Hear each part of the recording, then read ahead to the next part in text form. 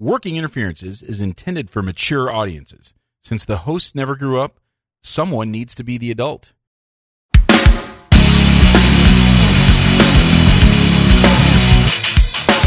Welcome to Working Interferences with Josh and Lance, the dental advice podcast for the average dentist.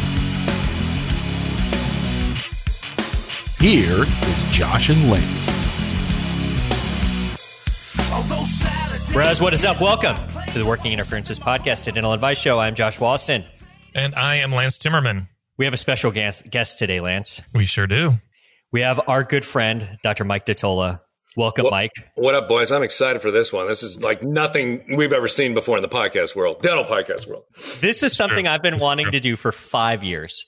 This is something back to Accidental Geniuses. I've been wanting to do this. I've been obsessed with the movie The Dentist. And the website, theringer.com, has a podcast series called The Rewatchables, where they really go deep down and break down ostensibly good movies and really deep discussions about them. And I wanted to do a Rewatchables about The Dentist. And then I realized something, Lance and Mike. Yeah? I realized that this is a horrible movie. So we're not calling this a When did you figure that out? Yeah, about 14 seconds in. Okay. Yeah. All right. The terrible computer graphics in the opening sequences and the terrible electronic music. Yeah. So we're calling this an unwatchable because this movie is unwatchable, but it's unwatchable in the best possible way. Does that make sense? No. Well, it only makes sense in the context of a COVID-19 shutdown. God forbid you spend 90 minutes of your time when you have options. But when you're stuck around your spouse and your kids, they go into the spare bedroom. In fact, Josh, I would suggest pause if you really want to experience this and have the best experience. Pause it now. Go to the Apple iTunes store. Go to Vudu. Seriously, invest in this movie. I think it's $5.99, or I think you said it's free. It's free on Vudu.com. You can watch it with like a couple of advertisements in the middle. It's not bad. It's not intrusive. It's like Mike said, it's 90 minutes. It's a very small investment. Yeah. So if you don't mind, with the advertisements too, there was one for the Koi Center. There was one for, it's really, really interesting what they've snuck in. Google really did its work. Colgate commercial, but watch it, and it's certainly unforgettable. But it is, I'll ask you, Lance, there's this concept of movies that are, or this concept of anything, any kind of art that's so bad that it's good. Do you think this is that? I apparently, by definition, sure. I'm still not quite there. I've only done the one watch. Apparently, I'm going to be doing a couple more. So maybe I'll get there. I think, Josh, you said that the more you watched it, the more you actually. I'm in love with this movie. I'm not there yet. So here's the deal. This movie, The Dentist, is dentistry's Top Gun, and that's it's a problem for dentists because we need better media. Yeah. And the idea of like a dentist to have a movie about like the emotional journey of a dentist throughout all these problems in their life, like that actually would be a good movie if done well. This is put that just like with a slasher tilt, which is just, again, so bad that it's good. But it's all we have, and in a time like this, you have to make do with what you have. And this is what we have. And it's one of those things that's like, I'm trying to think of a song that's so bad that it's good. Like the Macarena, right? Mike, you remember those days? I don't know, 98, somewhere in there? Yeah. So terrible that like the Macarena comes out. It's like you just can't turn it off. I think the Macarena is like this movie where you have so bad that it's good at 180 degrees, but then there's things that go beyond that where it's just so bad that it's bad. Still bad, or doubly bad. So the Macarena might be that. I might say that so bad that it's good would be like Afternoon Delight. Oh, do you remember that sure. Skyrockets in Flight? That song is so bad that it's, I don't know. But then again, I heard it like in my parents' station wagon growing up. This is the best and worst dentist movie ever made, all rolled into one for your viewing enjoyment. But you can only see it once for the first time, and I'm kind of jealous for the listeners who are about to go embark on this, because you can't it's that first time you see it where it's just the neck snapping that goes on. It's like heroin. It's heroin. The first is the best. You're chasing the Allegedly. dragon after that. Mike texted me and he told me, "Dear God, this is going to take me 6 hours to get through because every 10 seconds I have to pause it and write down 4 paragraphs of notes." And that's, I mean, it is coming fast and hard at you as a dentist watching this movie that it is almost overwhelming. And I've watched it now 4 times in the last 2 days. And the last time I watched it, I picked up something that I had not picked up in any of the other 3 viewings. So it really is, guys, the gift that keeps on giving. Well, please point that out when you get to the thing that. Okay, thank you. I can't wait to hear what this is. I will. So yeah, go watch the movie. The movie is 90 minutes. What's the over under on proportionality of how long we will spend talking about this movie versus how long the movie actually is? Because I can almost guarantee you that we'll be talking about this for more than 90 minutes. Yeah, we thought my magnum opus of songs was long. Yeah, this is more than. I have a hard out, as they would say in the business, at 6 p.m. Central. Right now it's 2:23. So we have about 3 hours. That's the max we can put in it. But I do have a hard out for a previous commitment. I do love it when they say that in the biz, Mike, that they have a hard out. There's a couple hard outs in this movie where you feel like can I go on? But there is so much to talk about it. But again, it really will mean more when you see it yourself as a dentist. Don't have anybody else with you. You may want to watch it with your dental assistants. That could be fun. I know they're not around right now, but I think a couple of great scenes for that. Yeah. Yeah. And, one thing that I didn't write down is just a lot of stereotypes in there. Like that front office woman is just like so front office-y. Yeah. And it's just one good example. But Josh, I know in your hours of work that you've done on this, you've had the chance to do some research and look at IMDb. So hit us with some facts about this movie. So I was telling the boys before we started, I've put more work into this than I have anything since I was working on the DS World TED Talk. That's the last. And Mike, you remember the hours that went into that. This is I would say almost the same level of work as that. So. You know how they say actors do one for them and one for me, where they'll do who's the guy that plays the arrow shooting guy in the Avengers? Jeremy Renner. Jeremy Renner, he'll do the Avengers and then he'll do a couple arty movies, and so this right here, this podcast, this work that I put in, this is the one for me. This is the one. All right. For me. So starting with the IMDb, the Internet Movie Database synopsis. Dr. Feinstone has everything, a beautiful wife and a successful career in dentistry. But when he discovers his wife is in an affair, he realizes that behind every clean white surface lies the stench of decay. Having gone insane, he enacts cruel dental torture on his patients. Well, I just want to say for the first thing that Dr. Feinstone, I love how they're Jew adjacent. They don't want to. We can't go Feinberg. We cannot go Feinberg. It's too much. Or Feinstein. I Googled when I paused it right there at the beginning and Googled Feinstein DDS, and there's 7, just within a 20-mile radius of where I am. So they obviously didn't want to get sued, but just pick some other random name. They still had to they wanted to have it sound Jewish, but not get sued by any Jewish dentist. So I just thought that was the ACLU or exactly. I thought that was crazy. Just the name choice in its own. And by the way, there was did you find Dr. Glennon Engelman in your research? Yes, okay. I did. Yeah. We'll talk about that in a little bit. Okay, cool. Because I didn't know anything about it. And I'm sort of a true crime kind of fan. And I did not know that there was this dentist who this was mildly based on. Very, very mildly. So the following is my synopsis. So if you don't want to watch the movie, here's kind of a rundown of it. This is a few paragraphs long, kind of get you through the idea of it. But really, like we said, you got to watch the movie. The movie opens with a normal morning between Dr. Alan Feinstone and his wife, Brooke, which is, quote unquote, a very waspy name that comes up later in the movie. It's their anniversary today. On his way out of the house, he suspects something is amiss. He comes back to find his wife, Brooke, demonstrating the tender act of love with their pool man, Matt. And he's not a pool boy by any stretch of the imagination. He is a pool man. This obviously tortures Dr. Feinstone. He follows Matt, the pool guy, to the house across the street, where he finds Matt caring for the sensual needs of his neighbor Paula as well. After a run-in with Paula's dog and his .380 pistol, Alan heads to the dental office. His first patient is little boy Jody. During the exam, Dr. Feinstein starts to hallucinate and he sees decay everywhere. He stabs Jody on the palate with the scaler, causing Jody's mom to freak out and leave, carrying her son Jody out of the office like a World War II medic. Dr. Feinstein's next patient is April Rains, the beauty queen. While she's out on nitrous, he sees visions of his wife, Brooke. He begins to fondle her and then chokes her out.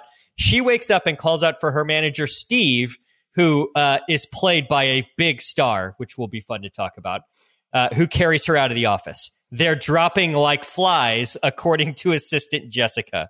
While cleaning the room, Jessica finds April's pantyhose on the floor. Oops!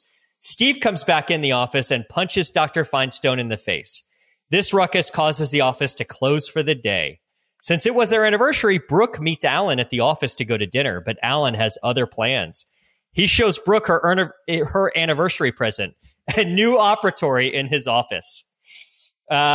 He then incapacitates her and extracts all of her teeth with the wildest instrument setup I've ever seen. The next morning, Matt the pool guy shows up to fix the broken sludge filter. He finds Brooke asleep by the pool. As he is netting out the dirty pool, he finds something disturbing, Brooke's tongue. Alan then kills Matt the pool boy with a chef's knife and an incredible amount of blood spatter. Dr. Feinstein heads back to the office, and surprise, surprise, his first patient is his neighbor, Paula. Paula asks Alan how the new pool guy, Matt, is working for them. Alan then destroys Paula's tooth with a, quote, donut burr, causing his assistant, Jessica, to intervene. After Paula leaves the office, Jessica, the dental assistant, gets strangled by April's pantyhose that she discovered the day before. Alan puts her body in the nitrous closet, an obvious choice. Meanwhile, ballistics are back on the bullet from the dog murder. It turns out it's a .380, and guess who is a registered owner of a Walther PPK .380? Dr. Alan Feinstein. The cops now have a suspect. While Alan is choking his assistant, Jessica, the IRS agent responsible for auditing Dr. Feinstein shows up with the toothache. He bribes his way back to the operatory where he tries to shake down Dr. Feinstein. He's got some veneers that popped off, and Alan offers to, quote, use laser bonding to reattach them in exchange for lenience on his audit. When Marv, the IRS agent, asks if Alan's wife is hot, Alan snaps and begins to torture Marv with an articulator. I'm not lying. It's really an articulator. At the Feinstein home, police detectives find Matt's body and Brooke. They now know that Dr. Feinstein is a madman. Back at the office, Karen, the hygienist, finds Marv, the IRS agent, being tortured. Alan injects an air bubble into her neck, killing his second staff member. During all of this, a teenager named Sarah has been waiting patiently to get her braces off. She goes back to find Dr. Feinstein ready to debond her. While Sarah looks at her beautiful new smile, Dr. Feinstein hallucinates the rot and decay again. He pulls a gun on Sarah, and she fights back to escape the operatory. The two play cat and mouse around the office. Dr. Feinstein finds Sarah in the La Scala operatory, where he holds a gun to her head, and she promises not to eat any candy and brush her teeth 3 times a day. For some reason, this appeases Dr. Feingold. Meanwhile, the police show up at the office only to find Sarah crying in a dental chair and Dr. Feinstein on the run. No one knows where he went. Office manager Candy offhandedly remarks that Dr. Feinstein was a great dentist and a great teacher. In true garbage movie logic, this means that he's going to the dental school to terrorize more people. And he is. At the dental school, he orders everyone's teeth to be extracted while brandishing his gun. He shoots one of the patients right before the cops bust in. Taking one of the dental school patients hostage, Alan is on the run around campus. He finds the school auditorium where for some reason a woman is practicing opera. This acts to end his hallucination and bring him to his knees where the police apprehend him. Feinstein gets sent to a mental institution where the film closes with him having a restoration placed in the prison dental clinic. Wow, that was a journey. By his wife. Yes, it never really showed who it really was. Oh, but it was his, yeah. And one of the best effects was the best visual effects. There were a couple of actually pretty decent visual effects in this movie, and the rest were horrible. But the one where they showed at the end, when it's his wife that's the one that's doing the restoration on him, she had obviously some kind of acrylic something that went over her teeth that made it simulate being edentulous, right? Yeah, biotemps, like pink biotemps, basically, without teeth. And whoever made it made ovate ponics into all of those spaces, which was really, those ovate ponics are really nice. I'm not even kidding. Glidewell makes a lot of those things for the movie industry. There's a connection with the Hollywood person because biotemps were the easiest way to do some of that stuff. So there's lots of, in fact, we have, I don't know if I ever showed you, I think it's still up there at the lab, but we have like the stone models of famous people whose mouths have come through the lab. So one of them is Tom Cruise. We have the stone models from the alginates they sent in to have biotemps made for, what was it? Curse of the Vampire? Or what was it? The Vampire movie? Oh, right. Yeah. Interview with the Vampire. Interview with the Vampire. Yeah. Mm-hmm. Right. But Brad Pitt also had an occlusal guard made. So his models are there and female employees would take turns bringing them home for a night, I guess, and having them like talk to them. But I think HIPAA stopped all that. But no, Hollywood actually has sent a lot of cases to Glidewell and biotemps have been used for a lot of those things. I had no idea. That's amazing. The Rotten Tomatoes score on this movie. The critics gave this movie, any guesses what number the critics gave this movie? How about a... Well, I'm going to go with 87. Just a little off, Lance. What did Shawshank get? Yeah, Shawshank got a 91. So okay. based it off of that. I'm going to go with lower. Yeah. How about a big fat 0? This is the 0 on Rotten Tomatoes. Amongst the critics. How many zeros out there? There's not a ton. I mean, there's... Yeah, on audience, it's 29%. So it's harder to find an audience movie with 0. And that was all Josh. That was all Josh just turning in review after review under different fake accounts.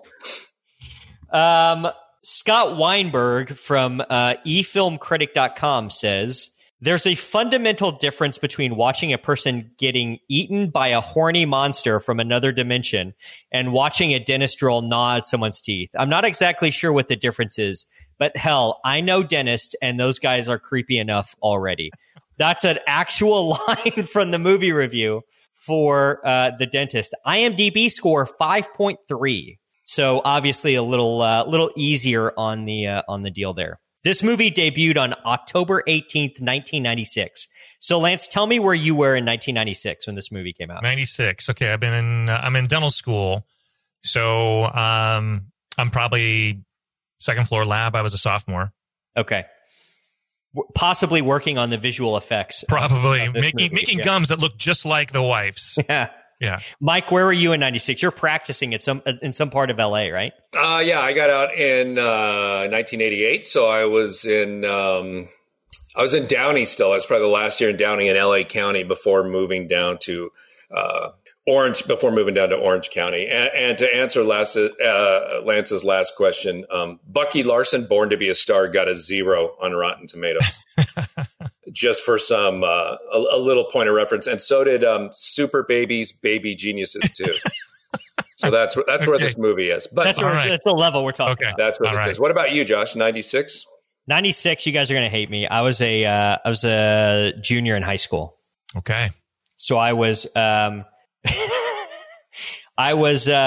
using dial-up internet on a 28.8 baud modem to try to see as many breasts as I possibly could. Nice. And this was at your healthcare focused high school. Yes, exactly. At Health Careers High School. Yeah. But I remember when this movie came out, and I did not see it when it came out, obviously at the theater, because I think it only, we'll get into how much it made at the theater in just a minute. But I saw it on HBO when it hit HBO. And there were a few things that I remember thinking when I saw it. Do you guys remember, Mike, when did you see this movie for the first time? I saw it probably within a year or two after it came out, because I used to talk about it. I used to talk about it in my lectures. I would talk about like some of the goofs that we're going to talk about, how it was in there. And it was kind of a bigger part of a thing that I would used to do in my lecture about how bad dentistry has it, because medicine has shows like Emergency, ER, Chicago Hope, Grey's Anatomy. It goes on and on and on. And there's no dental. They have ER. There's no dental show. There's no DR. We don't have dental room. And then I would go through this fake hypothetical thing of trying to make really, really ordinary things like a popcorn hole being stuck on the lingual of 19, turn this into an emergency and everybody rushes into action with the rib spreaders. And so I was making fun of this movie back in the day, but nobody had seen it. So I'd like bring it up to Dennis and nobody would know. And I'd say, come on, Corbin Burnson, LA Law, you guys haven't seen it, but nobody had seen it. So I think the three of us can hopefully single-handedly revive this movie. I hope so, because I think it is must-see viewing. It debuted on October 18th, 1996. Other movies that came out that day: Portrait of a Lady, Sleepers, which actually was a pretty good movie that had Kevin Bacon and Bobby De Niro, and then the other movie that debuted that week, Swingers. So pretty good movie weekend. Not bad. Swingers is good. I haven't seen Sleepers in probably 15 or 20 years, but I've seen Swingers in the last 5 years or so, and it holds up. Mike, when was the last time you saw Swingers? Lance, when was the last time you saw Swingers? It's been a while, but I just binged watch all 7 seasons of The Sopranos over the last week and a half. I mean, so it was so that's what I'm kind of comparing the Dennis to. Yeah. I was watching David Chase and Matthew Weiner, write The Sopranos and one of the greatest TV shows of all time, and then I went right to the dentist, and so for me it wasn't. It's like when you're at the club, you're at the health club, and you're in the hot tub, or you're in the sauna room, and you get in the cold ice tub into the cold. That's this, right? Yeah. And so Jon Favreau was on there. On The Sopranos, and they talk about Swingers, and Christopher, one of the characters who has these dreams of making his own movie, he and Jon Favreau have a couple great scenes in there where he gives him some constructive criticism on Swingers as he pitches his own really ridiculous gangster sci-fi movie to him. So that made me want to see it again, and it made me want to watch Chef again, which is the last Favreau movie I probably saw that really had an influence on me, because I ordered nothing but Cubano sandwiches for 2 years after that. Chef is amazing. I love Chef. Swingers is still great. It's one of those that kind of slips through the cracks a little bit, but I'd highly recommend Swingers. So I think of all those movies that came out that day, Swingers is probably the best out of all those. Agreed. I found 2 different numbers for budget, and I think I figured out where the discrepancy was. I found one number that said $3.2 million, and I found another number that said $700,000. And my question is, what'd they do with the other $600,000? So how much does Corbin Burnson get out of that? I mean, you have to pay him a good amount of money. He's obviously, that's the number one expense of this movie, I feel like. Probably. It's got to be Corbin Burnson. That or the dead goat. And I know that doesn't make any sense right now, but so it's tough to say. I'm going to look up real quick what years LA Law was on TV. I have that. We have a whole Corbin Burnson discussion. Oh, got it. Okay. Was it in the midst of that? He was hot, right? This is after. This is after LA Law. Yeah, but I mean, he's still, as opposed to before, that's impressive. He still had a name. We'll table that for a minute. So I also found that the movie grossed about $550,000. I saw different numbers ranging anywhere between 500 and then 750,000. So let's put it right in the middle, 550. 1996 top grossing movies: Independence Day, Twister, Mission Impossible, The Rock, Jerry Maguire, and then English Patient won Best Picture in 1996. So pretty good movie year, I would say. Stuff that is still in rotation everywhere. Right. And just for scale, Independence Day grossed $326 million, domestic and international. That's in theaters alone. That doesn't have anything to do with the rentals or anything like that. So, kind of outclassed here by the big movies. But it was just a heartless shell of an action movie compared to The Dentist, where you had some true emotionally gripping moments that will stick with you afterwards. Filming locations: The Office, the exterior of The Office, which we talked about a little bit before we got started, is in Burbank, California. Does that look like Burbank to you, Mike? The nicest part of Burbank. That's where Adam Carolla films his podcast. And there are some nicer parts of Burbank, but it's very kind of Los Angeles, 1980s kind of. This is mini, kind of adjacent to a mini mall, like a nice looking office building. It feels like Miami almost when you look at it. And he's got pink walls inside his dental office too. So it's got a very Miami Vice, I thought, kind of feel once you get at least the pink walls when you get inside the office. But yeah, that could be in almost any LA suburb, to be honest. So where that was filmed, the office in Burbank, California, that was just the exterior shots. All the interior shots were done on a dental office built on a movie studio lot. So we'll get into that in just a second. A lot of scenes happened in the house, the Dr. Feinstein's house, which I found out where the house is. It's at 16711 Bosque Avenue in Encino. So I don't know much about Encino, Mike. What's up with Encino? Encino was the Calabasas of the 1980s. Like, you've got Encino was like the city, the suburb, like in the San Fernando Valley. So I'm down, you've got LA and you've got Orange County, and then on the other side of the mountains, you have the San Fernando Valley and Valley Girls, and Encino, man, it's kind of all those things that you're thinking of. But there's also a lot of Hollywood people who lived in Encino at the time. So big houses, nice houses. This is a very nice looking house from the outside. When you see it, there's a lot of kind of stunning things about this. And I've been to some dentist house. I've never been to like a dentist who lives in kind of in a house like this. That's one of the weird things about it. But it feels very Encino-ish or the not as good section of maybe Beverly Hills. But this could easily be in Beverly Hills as well. Mm. The house was very like late 80s-ish, right, Lance? Would you agree with that? Like the decor? Sure. There's a lot of like gold, like the metal piping around the fireplace was gold. That seems very like, oh, this was built in 1987, kind of chic. I didn't notice that because you didn't watch it 4 times. Interesting news on the house. So I did a little deep dive on the house.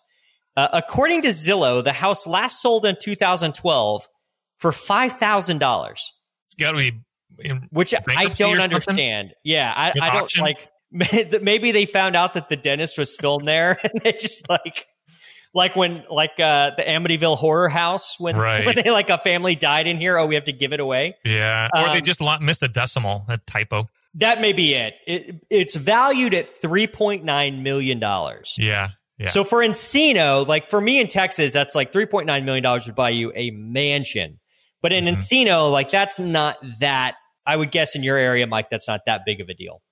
Yeah. Well, in my area, it wouldn't have all that land. The closer you get to the beach, obviously things go up. But in Encino, I bet the average house, there's a lot of parts of Encino that aren't that nice. So that's probably still higher, much higher than the average house there. But yeah, I mean, except for the decorations, I think that house kind of still holds up, but a lot of Hollywood and a lot of entertainment personalities have decamped to Calabasas, where Kobe's helicopter crashed and where the Kardashians and Kanye West now are, which is more out in the country. And Encino's just smack dab in the middle of the valley where it gets hotter than hell, over 100 degrees, lots of traffic, lots of smog. Well, there used to be back when you could drive your car and it was still legal to eat in restaurants. But these days, you can see the mountain. You can see all kinds of things that you couldn't see before in LA. But next time you come out, Josh, let's go to the Comedy Store like we did last time. Oh, there's no way you're not going to have me take a picture of you standing on that front porch. And if we can hop the fence and get by the pool,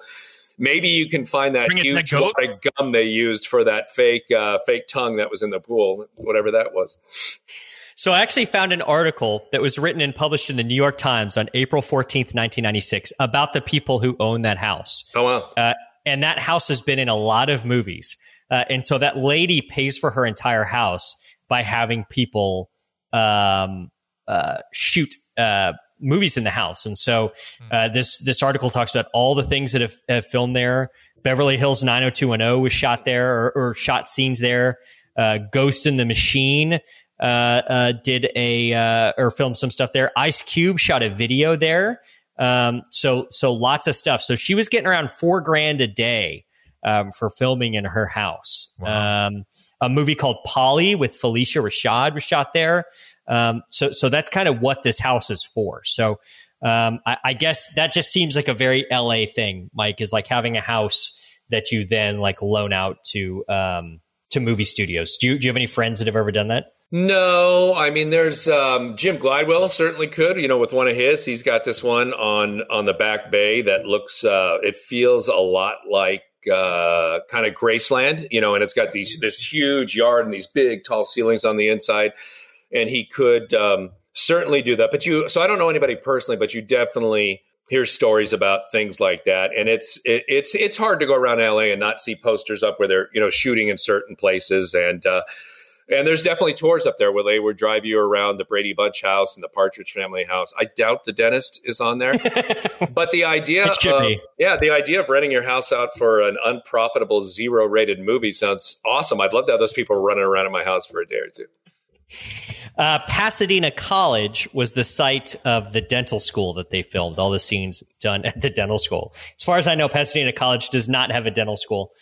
So they obviously did some makeshift stuff. They couldn't get USC, I guess, to let them film there.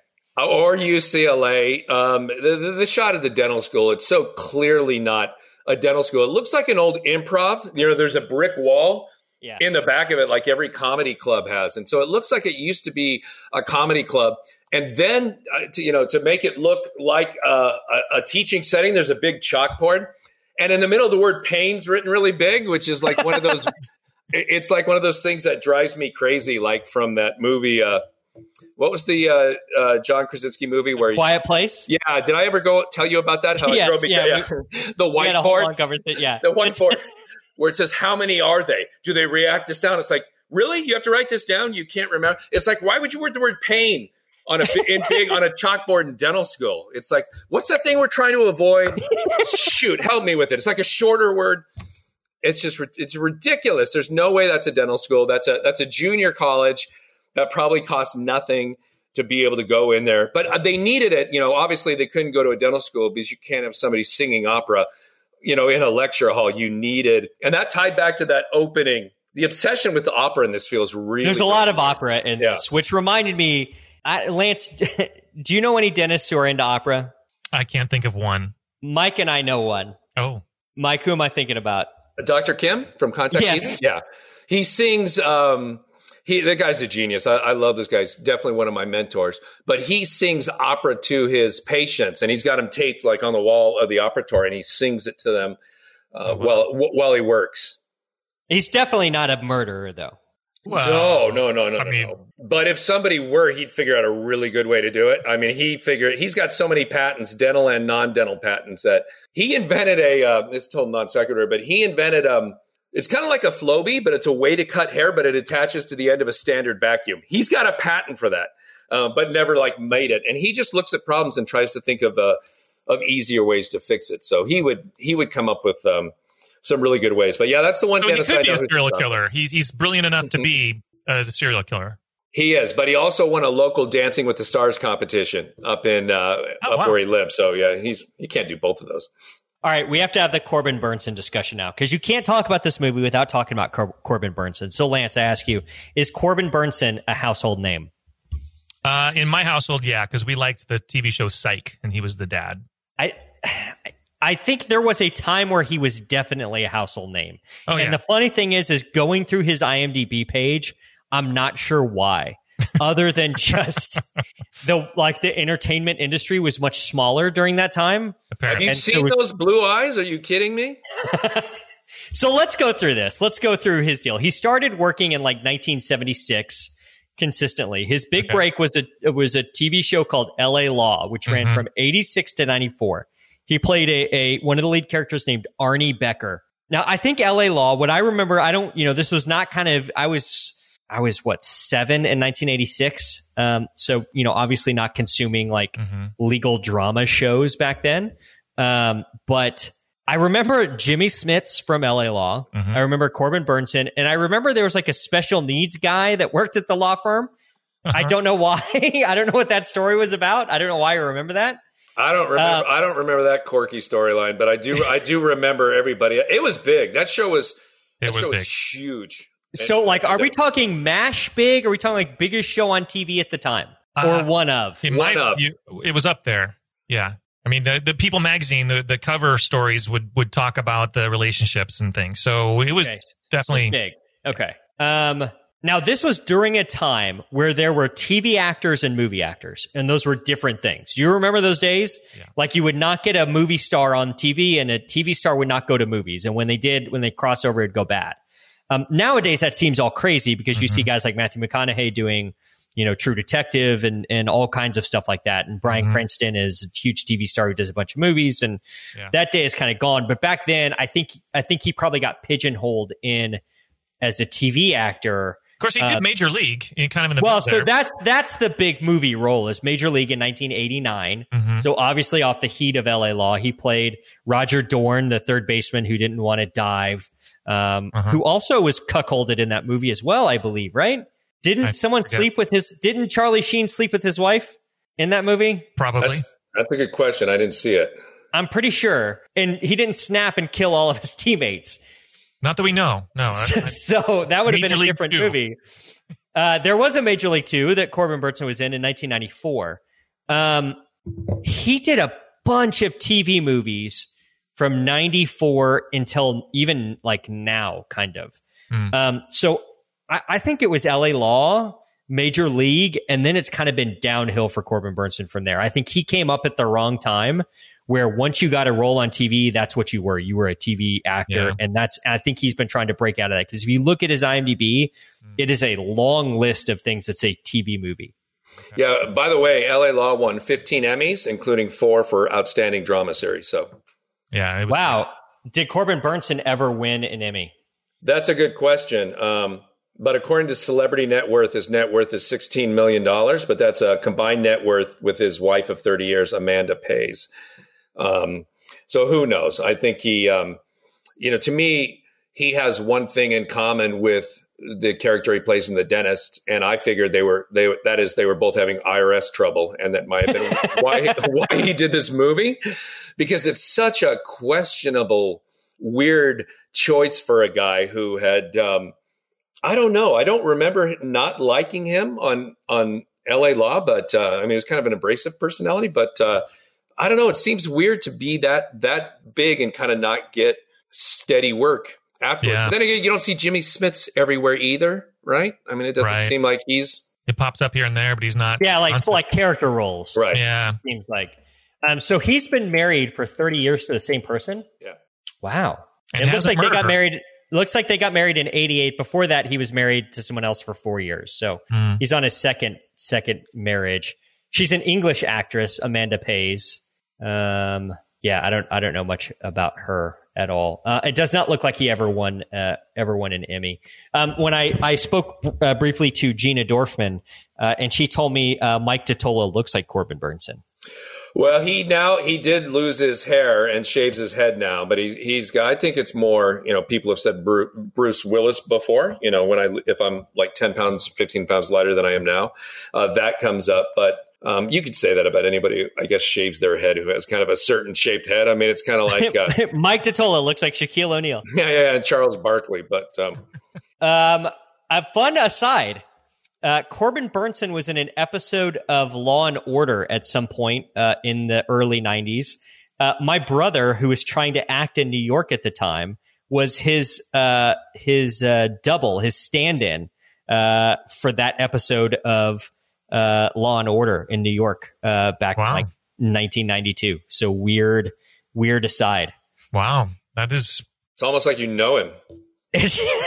We're best friends or something. So Corbin Burnson when you say the name, when I would say the name The Dentist, I would always say the movie with Corbin Burnson. And so these two are inextricably tied, and why he chose to do this, and then why he chose to make a sequel to this called The Dentist 2 is just beyond me. But I'm glad that he did. He makes this movie better. He's obviously, his acting in this movie, it's hard to judge his acting because the script is so terrible. But he did okay with it. There were a couple of scenes that were not terrible. The first 5 seconds, did you guys notice the first 5 seconds to 60 seconds of the movie? He's pretending to do dentistry, like he's with his hands, he's kind of miming putting a handpiece on the delivery system, and he's miming like the footwork that he would use to start the rheostat and all that. Yeah, It's obvious. and it also seemed like they wanted the illusion of conducting, Yes. this opera at the same time, and it was a real unnecessary stretch. But I did feel like he was like practicing in heaven. I was confused. Yeah, white the scrubs, opening, yeah. white room, very angelic kind of deal, and it links back up to it at the end, obviously. Yeah, I thought it was a kind of an homage, a Kubrick thing for Clockwork Orange, but okay, it wasn't. No. There are some homages. We'll get into that into the trivia when we get there. There are some homages, but not to Kubrick, at least that I could find in research. So let's get through the scenes. Let's go through the categories. So the first category we're going to do is the most unwatchable scene. So I have 6 scenes nominated. You guys feel free to interject here. Okay. If there's one that I missed, fill that in. If there's something you want to discuss about any of these scenes, you let me know. So the first scene I think is obviously, I think it's the most important scene of the movie. It's the scene where he catches Brooke with Matt the Pool Man. That whole scene, there's a fantasy that's involved with that. It's just spectacular from start to finish.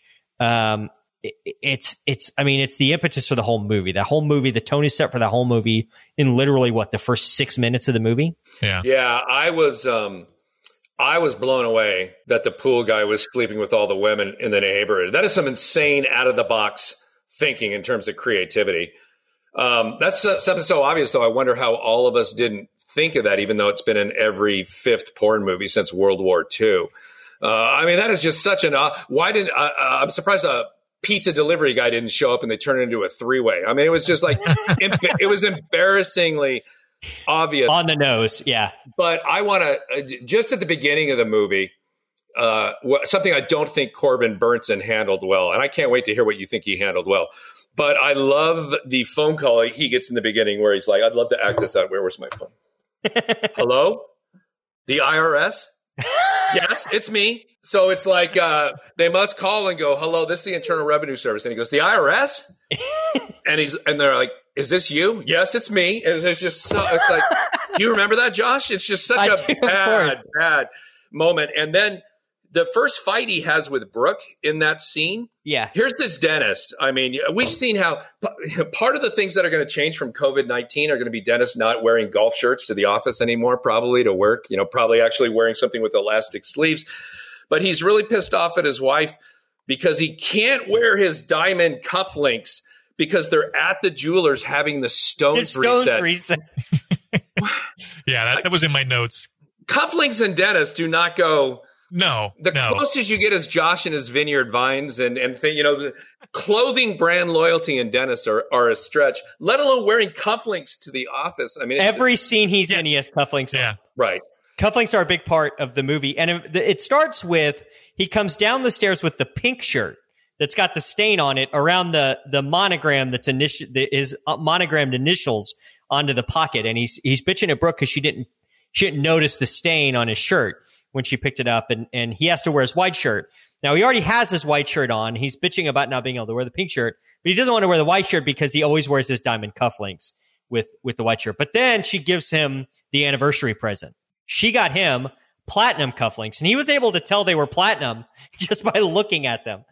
I guess from casting all the crowns, you become a metallurgist or something like that. I don't know. There's a bit of that. Yeah. Lance, can you tell platinum just by looking at it? I usually have to bite down on it. You have to bite it or taste it. Like an old miner. Right.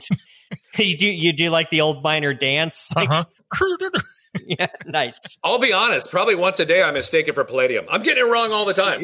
Right, I'm being asked to check metals all the time. I'm getting it wrong, frankly. I'll be honest most of the time. Yeah, well. Now, they do have a little tender moment in the bathroom where he kisses her. He notices that she has nothing on under her robe. And he's frightened for her safety from the pool man, is really what it seems like. I don't know if you guys noticed that. He's definitely worried about her getting raped. And then he notices that she's got oil all over her arm, which comes into play in just a second. And as he's leaving, he walks out. And there's Matt the pool man, who's one of my favorite characters of the whole deal. And he's got on... he's dressed like a Marky Mark video, right? Like acid wash jeans. Mm-hmm. And like a tank top. I've never worn a tank top like this, but where you take the tank top and you cut it so that it hangs lower everywhere. Have you ever seen that move? Everywhere in Los Angeles. Okay, Every gym in Los Angeles. Absolutely. It seems like a Venice Beach kind of, right? Totally. Like a Muscle Beach. Yeah. Got some good vibrations on that. Exactly. Yeah. And he has on a purple do-rag, which reminds me of, have you ever seen that scene from The Office where Michael Scott pretends that he was in prison? Prison Mike. Prison Mike with the purple do-rag? Yeah. It's the same purple do-rag. It's the same exact one. It totally is. And you texted that to me, and I was like, holy shit. And then I pulled that up, and it was exactly it. And then I went back and watched Michael Scott as Prison Mike trying to explain, because they have that guy in the accounting department on The Office who had served time before Martin.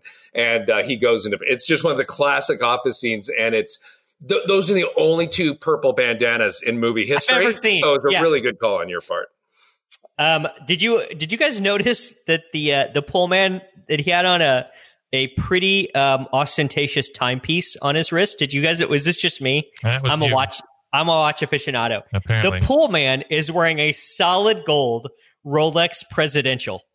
I mean, it's a $30,000 watch. I really expected that it was going to turn out that she gave him one of the dentist watches, and that was my thinking. Yeah, I thought the same thing. Like, this has to be something but they never address it. He's just wearing a solid gold Rolex, which is just absolutely spectacular. I didn't notice that. Hey, I did notice along the same scene where the wife smokes and then he gets mad, so he has to go brush his teeth because she smoked. Because he kissed her, right? Yeah. I thought that's what it was. I have to go brush my teeth again. That's probably the best acted moment in the whole deal, that he would really care that she was smoking. There was a lot of cigarettes in this movie. She smokes a good amount. I think there's someone else that lights up at some point. I think the assistant, maybe? Yeah, I think that's right. Yeah. But yeah, very, very smoke scene. I love that. Just, Lance, have you ever had a pool? I don't know if there's a lot of people who have pools in Seattle, since there's not much time to spend outside. There's a couple, but not me. I've never had one. So he's working on the quote unquote sludge filter of the pool, and there's all this oil everywhere, but they're right next to the pool. And when you build a pool, none of the maintenance equipment is put right next to the pool. He's basically cleaning out like the skimmer net, the skimmer bag, like out of, that's right in the pool. Okay. But they're pretending that has a motor on it that has a lot of oil. And that's obviously not true. Like, if your filter pump goes, needs a new motor or whatever, that oil is going to be way back, like in the maintenance closet, like on the side of the house. It's not going to be right next to the pool. Gotcha. But I did love how they like really keyed in on the oil and just showed Matt, the pool guy, just scrubbing it all over his pants, and it's just everywhere. And that's really what clued him in on the fact that she was being tender with Matt. Right. Meanwhile, the sludge filter should have actually been in his dental office on the suction device. We always fight over who has to go clean out that disgusting thing with the chunks of tooth and gingiva on it. And so Corbin Bernsen as the dentist has a real fetish about anything that's dirty. And I kind of get that. We live like close to the beach, but I hate eating at the beach. I hate when sand gets into things, but it doesn't send me into a murderous rage. So he leaves the house, and then the pool guy and his wife start to hook up, and there's some simulated... Literally within seconds. Within seconds. You never do it right away. You give it like a 5 to 10 minute buffer to make sure that they don't come back, right? I mean, that's just good, solid adultery. Well, Josh, all right, I'll take your word on. I'll take your word for that's the way to keep from... should write a pamphlet. Keep from getting caught, but... then pretty soon there's just a really bad simulation of oral pleasure that's being given. It's trying to shot in a way to make it look real, but it's very clear that it's not. Nothing real is going on. It's not real. Corbin Bernsen, Alan Feinstein witnesses this, and this is what sends him off and going. And then he has probably my favorite moment of the movie. It's in the first 10 minutes. And that's when he has the fantasy about what he's going to do about this.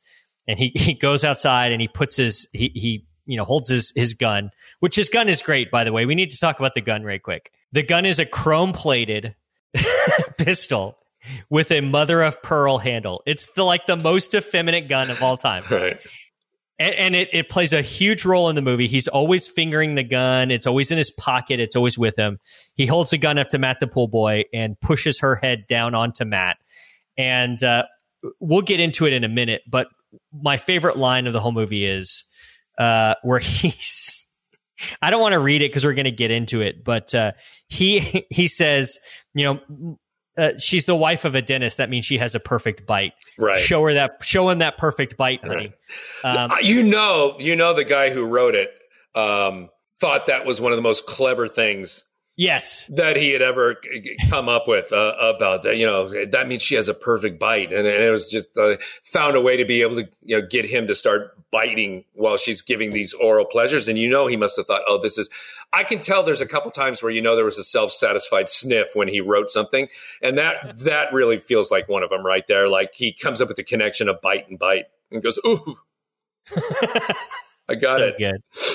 But alas, it's all just a fantasy, and he drives away. And then he goes to the next. Then he starts following Matt, the pool guy, which is where he finds that Matt is also sleeping with the neighbor across the street, Paula. Sure. Matt is a machine. Matt literally just climaxed from the oral pleasures with Brooke, the wife, he must and now clearly he must. I mean, there's some serious. His stamina. What do you call that? He doesn't have a refractory period. Refractory period. Yeah, his refractory period is measured in milliseconds at best. Right. Yes, good for him though. I mean, like really good for him. Yeah, good for him. So that whole scene is just amazing. It sets the pace of the movie.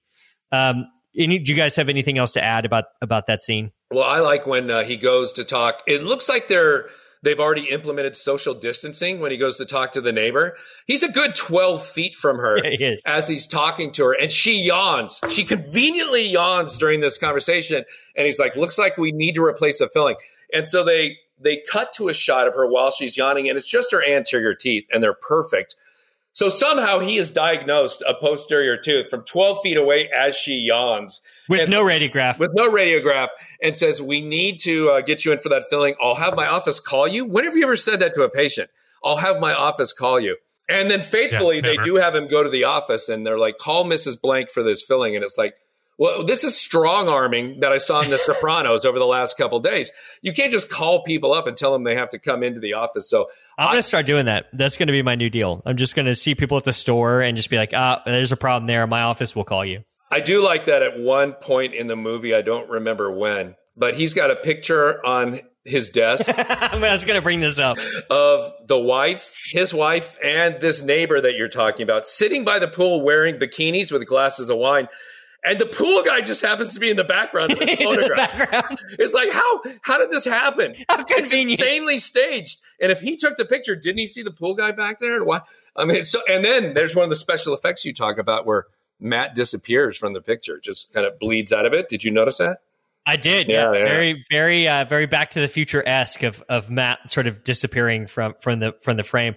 I love the fact that he's got a framed photo of his neighbor in a bikini on his desk. That would be like me having a picture of Andrea and Lindsay sitting by the pool with bikinis on, framed on my desk. Like, that's not really appropriate for me to have on my desk. With Gordon Christensen in the background getting the leaves out of the pool or something like that. It's like, how did he get there? It's just like, really? He happened to be cleaning it, and they happened to be posing with wine glasses. But if this, of course, leads to him like going into the backyard to see what Matt and Paula, is that her name, Paula? To see what those two are doing in the backyard. And that's where he, the ferocious, I don't know, you're a dog guy. Was that a Doberman? What was that, a Rottweiler? That's the other thing. So this is the nice part of Encino. It was a pit bull. Oh, it was a pit bull. Yeah, and Paula, just like the whitest bread woman on the face of the earth, just has this mean, ferocious, like dogfighting pit bull in her backyard. I felt like that was she would have like a Yorkie, I feel like, or like a teacup poodle, something like that. Before she would have that dog must have run away from like the Inland Empire from Riverside County and somehow got in the 91 and the 10, found a way to her house because it was at a place and it was an angry dog. It was a very angry dog, and he had to put that dog down, which we'll talk about in a little bit. My next most unwatchable scene. This is actually the scene that made me cringe the most in the whole movie. The Jody the child scene. You guys remember this scene? Oh yeah. This scene was really tough. So this was, I guess, was it the first patient? Yeah, this is the first patient he sees when he gets in that day. And he has to pretend being really nice to Jody, who's his first dentist. It's visit. a boy, by the way. We have to say, Jody the boy.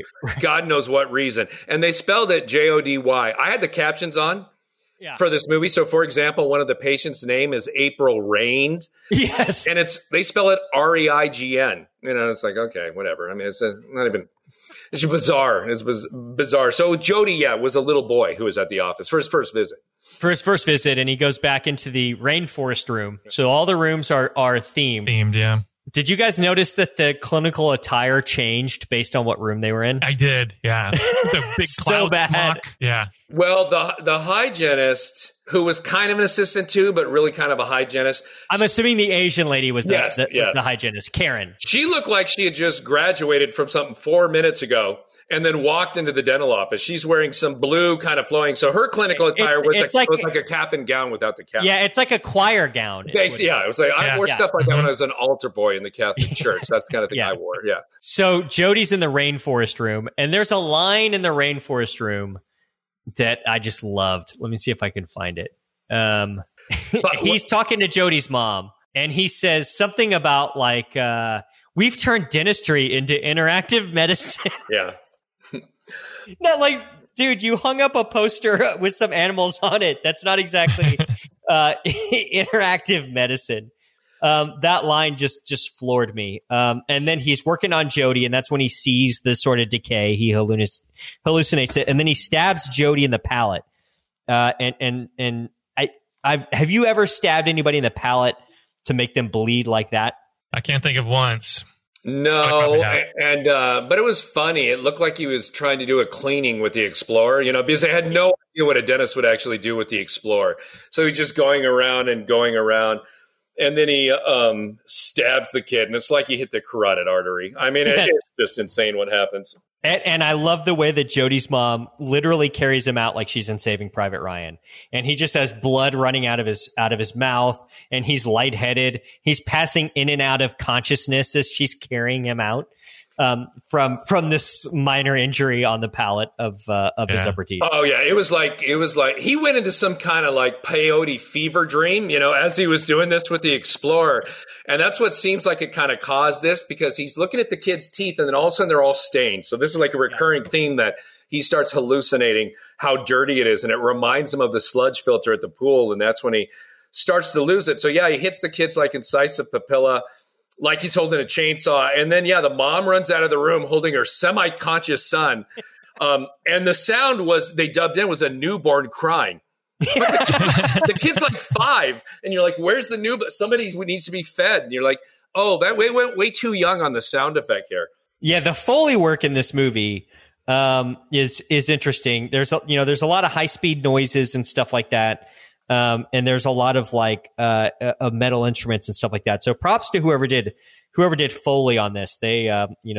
I think back to like the old days of like radio shows, right? And they would like, if it was horses, galloping by, they would take like 2 coconuts and clank them on a thing of wood. Like, how would you Foley a dental handpiece if you didn't have a real handpiece? I wouldn't know how to engineer that. They clearly recorded high-speed handpieces, but there is one great goof where they show him holding a slow-speed handpiece, and it's the sound of a high-speed. It's like, oh, they didn't even bother to do that. But while we're on the rainforest room, there's a scene later in the rainforest room operatory where the IRS guy comes in, and he looks around. He's like, hell, this place is like a palace. And it's basically like 20 fake plants around the room is all it is. So if you consider like the fake plant aisle at Michael's to be palatial, then I guess it's a palace. But it's like they had no money to even, like, a rainforest room should have some sort of moisture in it or sound. Go to the Rainforest Cafe. I don't think Rainforest. Well, that's what I'm thinking of. I'm thinking of like animatronic gorillas like sweeping down from the room and like or sweeping down from the roof and like eating a banana or whatever. That to me is palatial. Yeah, there's nothing palatial about these 10 by 10 operatories with dust collecting fake plants all over them. Oh, but the tray table, even when they bring in the tray table of the instruments, it's got like a little palm tree on it too. It's just like the most. And the bibs, the bibs that they wore in the rainforest room had like hibiscus plants on them or something like that. Right. Have you guys seen There's a dentist who's just crushing it out here in LA. He actually got Sanrio to co-sponsor his Hello Kitty office. Have you seen this guy? I have not seen this. I wish I could remember his name, but he's on the cover of Dental Town. That's where I originally saw him. He's on the cover of Dental Town. He's got 2 practices now, but he got the Japanese company Sanrio to do his office as the first Hello Kitty dental office because his daughter had a really bad lung infection last year and was in the hospital. And she wanted all her Hello Kitty stuff, and that, they kind of feel that this is part of what helped her get through this and recover. And so they told that story to Sanrio, who owns the trademark for that. And they liked that story and his mission of using Hello Kitty to help children who are anxious about being at the dentist by having this theme in the office. And they went all out with all kinds of trademark stuff. And now he's got people, not just kids, but adult fans, as you might expect. It's not just My Little Pony. There's adult Hello Kitty fans too, flying in from parts of Asia to come in and have cleanings and have work done in this Hello Kitty office. It's amazing. That's what theming looks like in a dental office. Not this. Operatory. And the assistant, Jessica, had to put on like a Hawaiian shirt. That was like her personal protective equipment in the rainforest room. Something tells me, I think, not exactly a virus barrier, that Hawaiian shirt that she put on. Yeah, it's just silly. I mean, silly. Just trying to. Well, you said you sent me something that said they didn't have a lot of money for props and things like that. Like even that scene where the kid's playing with like one Lego, in the reception area or whatever he's trying to do. It's like, it doesn't have anything to snap it even on together against, Yeah, and it was pretty creepy the way Corbin Burnson was talking to that kid before he brought him back there. He was hi, Jody. Is this your first visit to the dentist? It was really like over the top. That's probably the best acting that Corbin Burnson does in the entire movie. The next most unwatchable scene is Brooke's extraction scene. So this is Brooke is meeting him at the office to go to the anniversary dinner, and he's going to incapacitate her and get her all edentulated, I guess. And there's probably pound for pound more goofs in this few minutes of the movie than anywhere else. So she comes to the office. She's all dressed up because it's anniversary, right? She's got the little black dress on with some kind of weird sort of 80s weird mesh jacket of some sort. I don't know if you noticed that. Yeah, it was very Stevie Nicks, like something she would wear. Kind of like witch-like, kind of like, a lot of flowy stuff back then, and like Seinfeld's poofy shirt, from back in that time. Shoulder pads, yeah. So he is there to surprise her with her anniversary gift.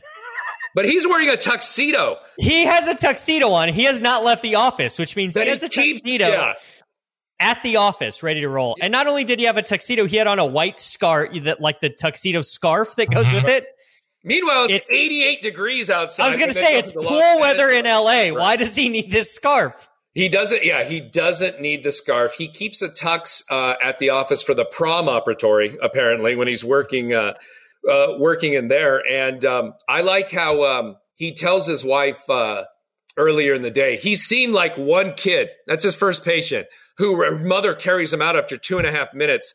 And he talks to his wife on the phone. He's like, I'm running late. You'll have to meet me at the office. You've seen one patient for 2.5 minutes and he already running late. But that's ridiculous, the way he comes out dressed like that. I mean, that's the only time dentists wear tuxedos is the oral health gala at Chicago Midwinter. I mean, maybe like America's Tooth Fairy. Yeah, maybe some ADA stuff that you used to do. Your 7-year commitment, your endless commitment. Thank God it's over. He then proceeds to show Brooke his anniversary present to her, which is he's equipped a new operatory. Which could you, Lance? Could you imagine if you told Holly, I have this huge gift for you? That's not going to go over very well. It's the 4th operatory. Yeah, she doesn't give 2 shits about that, and she'll be pissed off at how much money I would have spent for something completely useless like that. That literally would go over worse than saying I have a huge surprise for you and then unzipping your pants. The only thing worse than that is even a Dyson vacuum cleaner is not that bad compared to you're not a dentist. Let me show you an operatory it doesn't even make sense that unless she was a dentist too. unless they, one of those couples who met in dental school. But there's no allusion to her being a dentist or anything else. So. No. No, but you think about it, like he does have that when he calls her, like you said, and he's like so behind after seeing one patient for 2 minutes. He says, "Do you remember our first practice?" So there was that. Right. And then there's the scene at the end where she is doing dentistry for him. So maybe she was a dentist. Maybe that was like a plot line that got cut out. Yeah, she would have. If they would have had kids, it would make sense that she's been away, right? To practice for a couple of years, or if they said she's like an associate at Pacific or something like that, that would have made sense too. But no, he's named the operatory. Do you remember what the operatory was named? La Scala. I guess, which is Mike, help me out. It was a reference to Italian opera. Yes. It means the staircase in English, but yes, it refers to an Italian opera. And so there's a lot of opera singing in this movie because, us dentists with our diamond cufflinks, all listening to opera, not alternative rock or right. We're all like very, very high end and very, this is right in our wheelhouse. And so that's how we would decorate our operatory. And I think he describes it, Josh, as this is my vision. It's this is the ultimate operatory, which we tried to sell at CEREC 30, $100 chair is the ultimate operatory. But his version of it is, it's the combination of the best in, what is it? Technology and tradition. What does he say? Yes. Yeah, that's exactly what he says. Yeah. And the dental, I grew up in one of the only houses in Southern California that had a basement, and my dad was a dentist. I think we probably talked about this, Josh, but my dad collected dental stuff and put it down in the basement. So he had an old dental chair in the basement, which when my friends, we also had a pinball machine down there that we got for Christmas one year. So we go down in the basement and my friends would be super excited. We're like 9, 10, 11 years old and they'd see the pinball machine. Then they see this old dentist chair over in the corner. They'd be like, what the hell is that? Is that how your, father disciplines you? And then there was one of those old cabinets that just reeked of eugenol every time you open the doors. That chair looks like it was on loan from the ADA museum and dragged into there. It had the headrest part that had just like two little circles, like the size of a baseball, to like nestle the head. It wasn't really even a headrest per se. There was literally no technology in that room whatsoever. But this is the marriage of technology and tradition. The technology, they were just missing that cone X-ray head from back in the 1930s. The interior looked like the worst Italian restaurant that you've ever heard and reminded you of the worst Billy Joel song you've ever heard about an Italian restaurant at the same time. And then to sedate her, his favorite thing is nitrous oxide. This guy's in love with nitrous oxide. He uses it for everything. And it is kind of a cure-all. I'll give him that. It's and every patient gets it for whatever. I don't think the kid had it, but every other patient has it, even though... Yeah, why wouldn't you give it... That's the one who needs it the most is the freaking kid. And on the kid's first appointment, who doesn't just going to say, I'm going to count your teeth? Whatever happened to that and just counting teeth? And so he takes the nitrous mask. Well, first of all, he grabs his wife and ties her down to the dental chair, then puts the nitrous mask on her and then grabs over the portable nitrous thing. And this is another one of those goofs. There's no tanks on it. So she's breathing the air of the room. And somehow is unconscious. It's like one of those within faith healers. 3 seconds. Yeah, it's like one of those faith healers where they come to the front, they're speaking in tongues, they hit them on the head, and they touch them on the head, and they lose consciousness. So the La Scala room, there's loud opera playing, and it's obnoxious. And I think you mentioned it earlier. There is a collection of instruments that I don't know what profession they're from, but it's not dentistry unless it's like turn of the century stuff. Lance, you remember that set of instruments? I remember the setup and I took notes on it going, what the hell is that?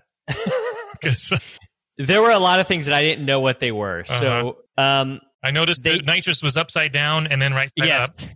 They did that multiple times. There are multiple scenes where in one shot it's upside down and one shot it's right side up. Yeah. The extraction tray setup is some kind of crazy forceps that looks like vice. I don't think they're actually forceps. I think they're vice grips. Right. There's a mallet on the tray. There is, like my dad used to seat crowns with. Yeah. When cement was so thick that you had to like anterior crowns. I remember seeing him with a wooden dowel, a stick, and tapping it into place. I will say this for Corbett, for the dentist in the movie. Can't even remember. Feinstein, right? Is that it? Feinstein? Yeah, Alan Feinstein. Total props to him. He's all about the forceps. He knows elevators. No elevation. Periotomes, those are for pussies, man. He's just in there with the forceps, just cranking down on that PDL. He can expand bone, with those things and get those teeth out of there. Power to the forceps. He taught me a lesson. At some point, it looks like some orthopedic surgery instrument or like a huge periotome is on there. And then it looks like there's a tooth key. Do you remember the tooth key from like dental history? No. The tooth key was something that was like that barber surgeons would use to extract teeth. If you just Google tooth key, you'll find this thing. And this was literally like a new version of the tooth key was on that setup, on that tray setup. I did not notice that, but I do like it. Doesn't I don't think the big reveal is in this scene, is it? Where we see what he did to her? Not really. You see him extract a couple of teeth, but it's not until the next scene that you see it. There's an anesthetic syringe on the tray. I don't know why he wasn't planning on using anesthetic on her. So why would you put out a syringe if you're not going to numb her up if you're doing this for torture? I think he was going to use that reversal agent. What's the name of it?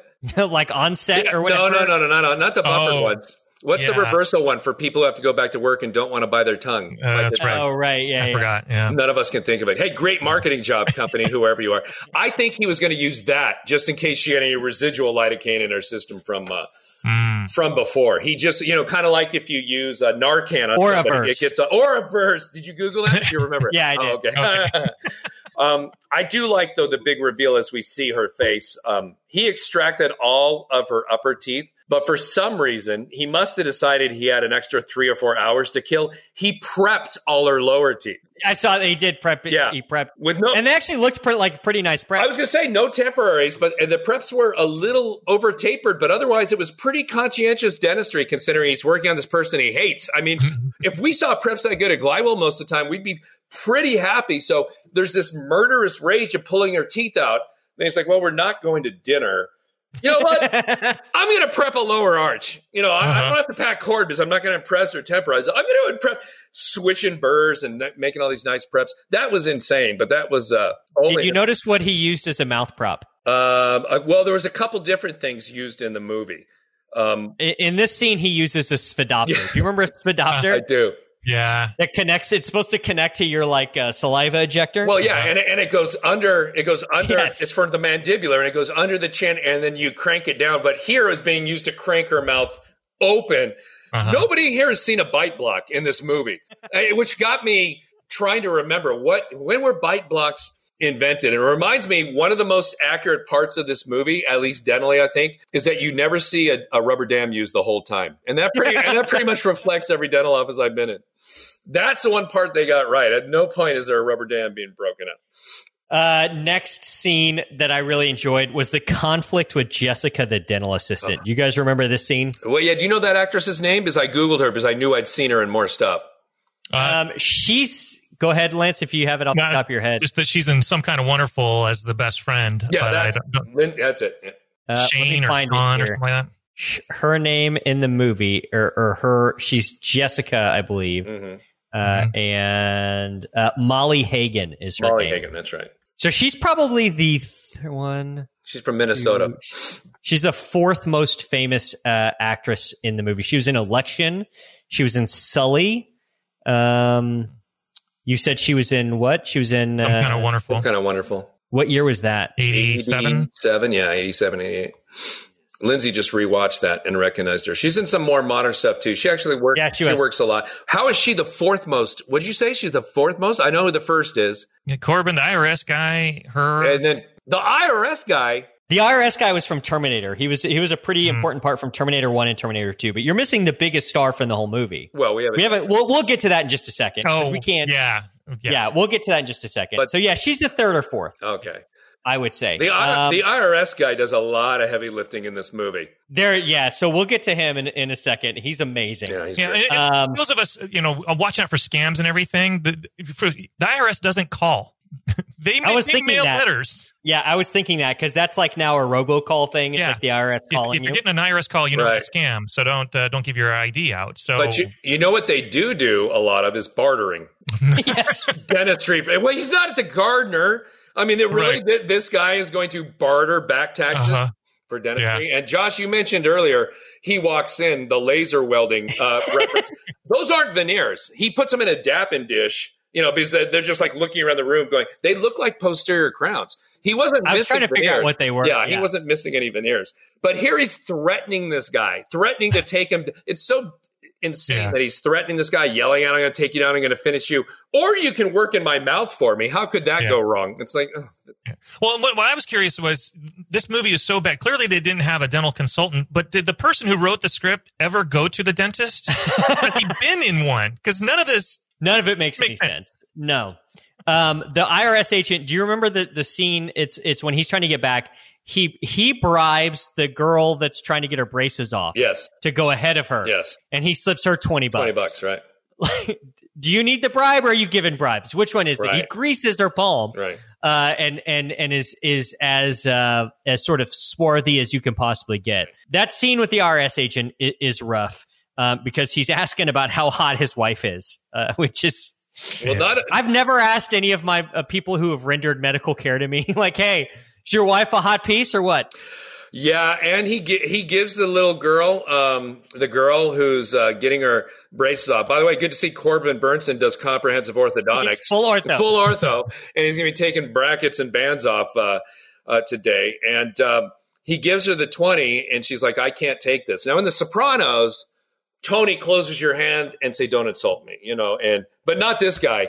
He takes it back and tries to teach her a life lesson about always take the money. And it's like, that's a really good life lesson. And when he's talking about, how hot the wife is, that's when he throws out that line, Brooke. Such a waspy name. Again, he's going to insult his wife as he's getting ready to work on him. And then he says, those shiksa broads.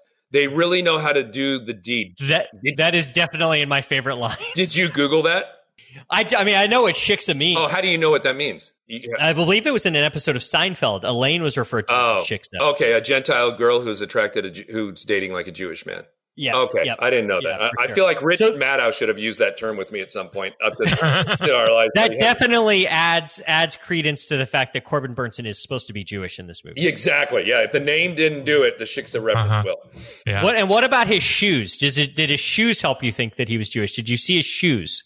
Were they Reebok pump? They showed them. No, they showed them multiple times. They are black loafers, but with the white leather like on the toe. Oh. Yeah. They show them multiple times. They're tassel loafers. Tassels, yeah. Black tassel loafers with white leather. That is a fourth watching detail right there. When I asked earlier what it was that you learned by watching it a second, third, and fourth time, that is apparently it. There it is. Yeah, that's one of them actually. So the IRS scene, he cranks him up on nitrous like everybody else, right? Yep, of course. And then he grabs an articulator, just like we would call it a slapper articulator. What's the word for that articulator? That's not like a semi-adjustable articulator. Barn door hinge. Yeah. It wasn't quite a vertex, but it was far from a Dane. Like a hinge articulator. Yeah, exactly. Yeah. Just somehow crammed into his mouth. Yes. As a bite block. Right. Again, it's using a something else besides a bite block for this. Now, if we were making this movie, Josh and Lance, we would have crammed the articulator in his mouth, and then just at the end, just for the detail for the dentist watching, we would open and drop the incisal pin down the rest of the way, just like as a detail thing. And maybe set the Bennett, the condylar inclination at the same time. Right, yeah. And that, the Bennett go back shift. to the master. Forget about that. And then we get into the point that's really, Mike's your favorite line. It's in my top lines where he just starts cutting on the guy's mouth. And let me see if I can find where I have it written down.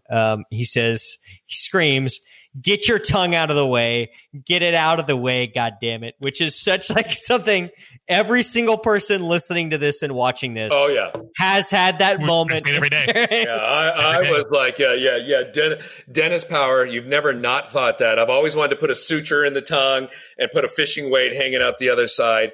I mean, it's just, and you see people who come in and it's like, you just don't, you see that huge tongue and that buccal fat pad that's more like a buccal fat mattress. And you're like, I don't even know how I'm going to get back to this second molar back there. So that makes you think, Lance, for the first time that he consulted with the dentist. Maybe that part. It's between that part and the scene that we skipped over, which was the scene where he has the conflict with the dental assistant, where he tells her that she's not the doctor, because she confronts him about the burr that he used on his neighbor Paige's.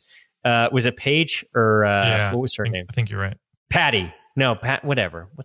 What key name? Honestly, I'm not sure it's important. Yeah. Paula. The burr that she used on or that he used on Paula's tooth, that was Mike texted me this earlier. Why are you using a donut burr? Right. You destroyed that woman's tooth. Right. We need to invent a donut burr. I think we do. I think there kind of is like a flattened, like a disc, a diamond. But it doesn't look like the donut burr. There was another burr. I don't remember if it was this scene, but it was kind of like round that came to a point. I think most of these things were like from Home Depot, from the woodworking aisle or something like that. When you look at these, but it wasn't the shape of the burr he was using. It was, the fact that he's just leaning onto it, and the tooth was like softer than any ivory tooth I've ever seen. I don't know what styrofoam or what they used to make the tooth in the model, but. Good call on her part. That I'm just glad they didn't say like reverse preparation or bring up any of those depth cutting burrs, just like in passing. But for her to question that specifically it was the burr he was using that was causing the problems was just so great. She's the one who after the kid runs out and something else happens, she's the one who's standing out in the hallway between the operatories and casually says to the other assistant about the patients, they're dropping like flies, which was, you mentioned that line earlier. Not what you want. It's really not what you want. It's not what you want to be said in your dental office. It was so great. And she was very conscientious, as she has another great line. One of my favorite movies of the line where after we're getting into a couple scenes that we haven't talked about, but when April Raines is in there and he starts to hallucinate that the female patient is his wife, which gives him, there's a lot of fingering in this movie that frankly I'm not comfortable with. A lot of it's sucking on fingers, but this one, we're going to get into that. Okay. We are absolutely going to get into that. This one's the more literal definition of that. So he takes her pantyhose most of the way off, and then when he starts getting caught, he takes it the rest of the way off, where somehow she doesn't know what's happening, and he sticks him under like a drawer in the operatory. And then when his assistant comes back in, somehow they move 2 feet out from under where they had an earthquake or something. And she pockets him as proof, of what he did. And later, when she's yelling at him about his crimes, he's saying that, he's yelling back about he did the right thing. And she pulls him out and she's all, like you had to remove these to fill a cavity. And I knew that was another self-satisfied moment, the double entendre of filling a cavity where you knew the writer was really happy about it. He was proud of himself, yeah. And then she starts threatening him with the lidocaine syringe. That's her weapon of choice. Yes, but she threatens him before that. She says, I'm going to report you to the, quote, dental association. Exactly. I'm going to call the ADA. I'm going to be put on hold. I'm going to wait for 2 weeks for someone to call me back, one of the 3 employees working there, and then I'm going to lodge a complaint with them. But yeah, so he threatens that. But it's funny, when she has the lidocaine syringe in her hand, all I kept thinking was, oh God, I hadn't seen the movie in literally decades. I thought she was going to hit him in the arm, and it's going to be like that Carol Burnett, Tim Conway thing where we were going to break into slapstick. But thankfully we don't. It doesn't veer into that, at least. So he then uses the pantyhose of April Raines to choke out his assistant, which again, another very cathartic moment for most dentists here is there's been a point where we've all wanted to choke an assistant from time to time. And this guy got to do it, and he did it all the way. And then he stored her body. Did you guys notice where he stored her body? Yeah, the nitrous tanks. The nitrous closet. Yeah, exactly. Which do you have it centralized in nitrous plumbing or do you not? Because he's got nitrous carts all over the office. Right. But also this huge nitrous closet that has like 4 of those huge tanks. Right. And those huge like central nitrous tanks. I don't know what's going on, but in this movie, nitrous oxide has the potency of propofol. Like he puts this mask on somebody, and people like most of the time say, "I don't feel it yet," and it'll only go to for 20 minutes. They're like, that. I don't feel anything. In his office, it just knocks you the F out. I mean, they're almost immediately, and that's another one of my favorite special effects in this movie. Is anytime he turns it up, it goes from no sound to like a jet engine. Like there's this rush of nitrous being forced down. into the patient's lungs. But it's amazing just how effective nitrous is in his office. I mean, it's beyond conscious sedation. He can do anything he wants to these people just by turning on that nitrous.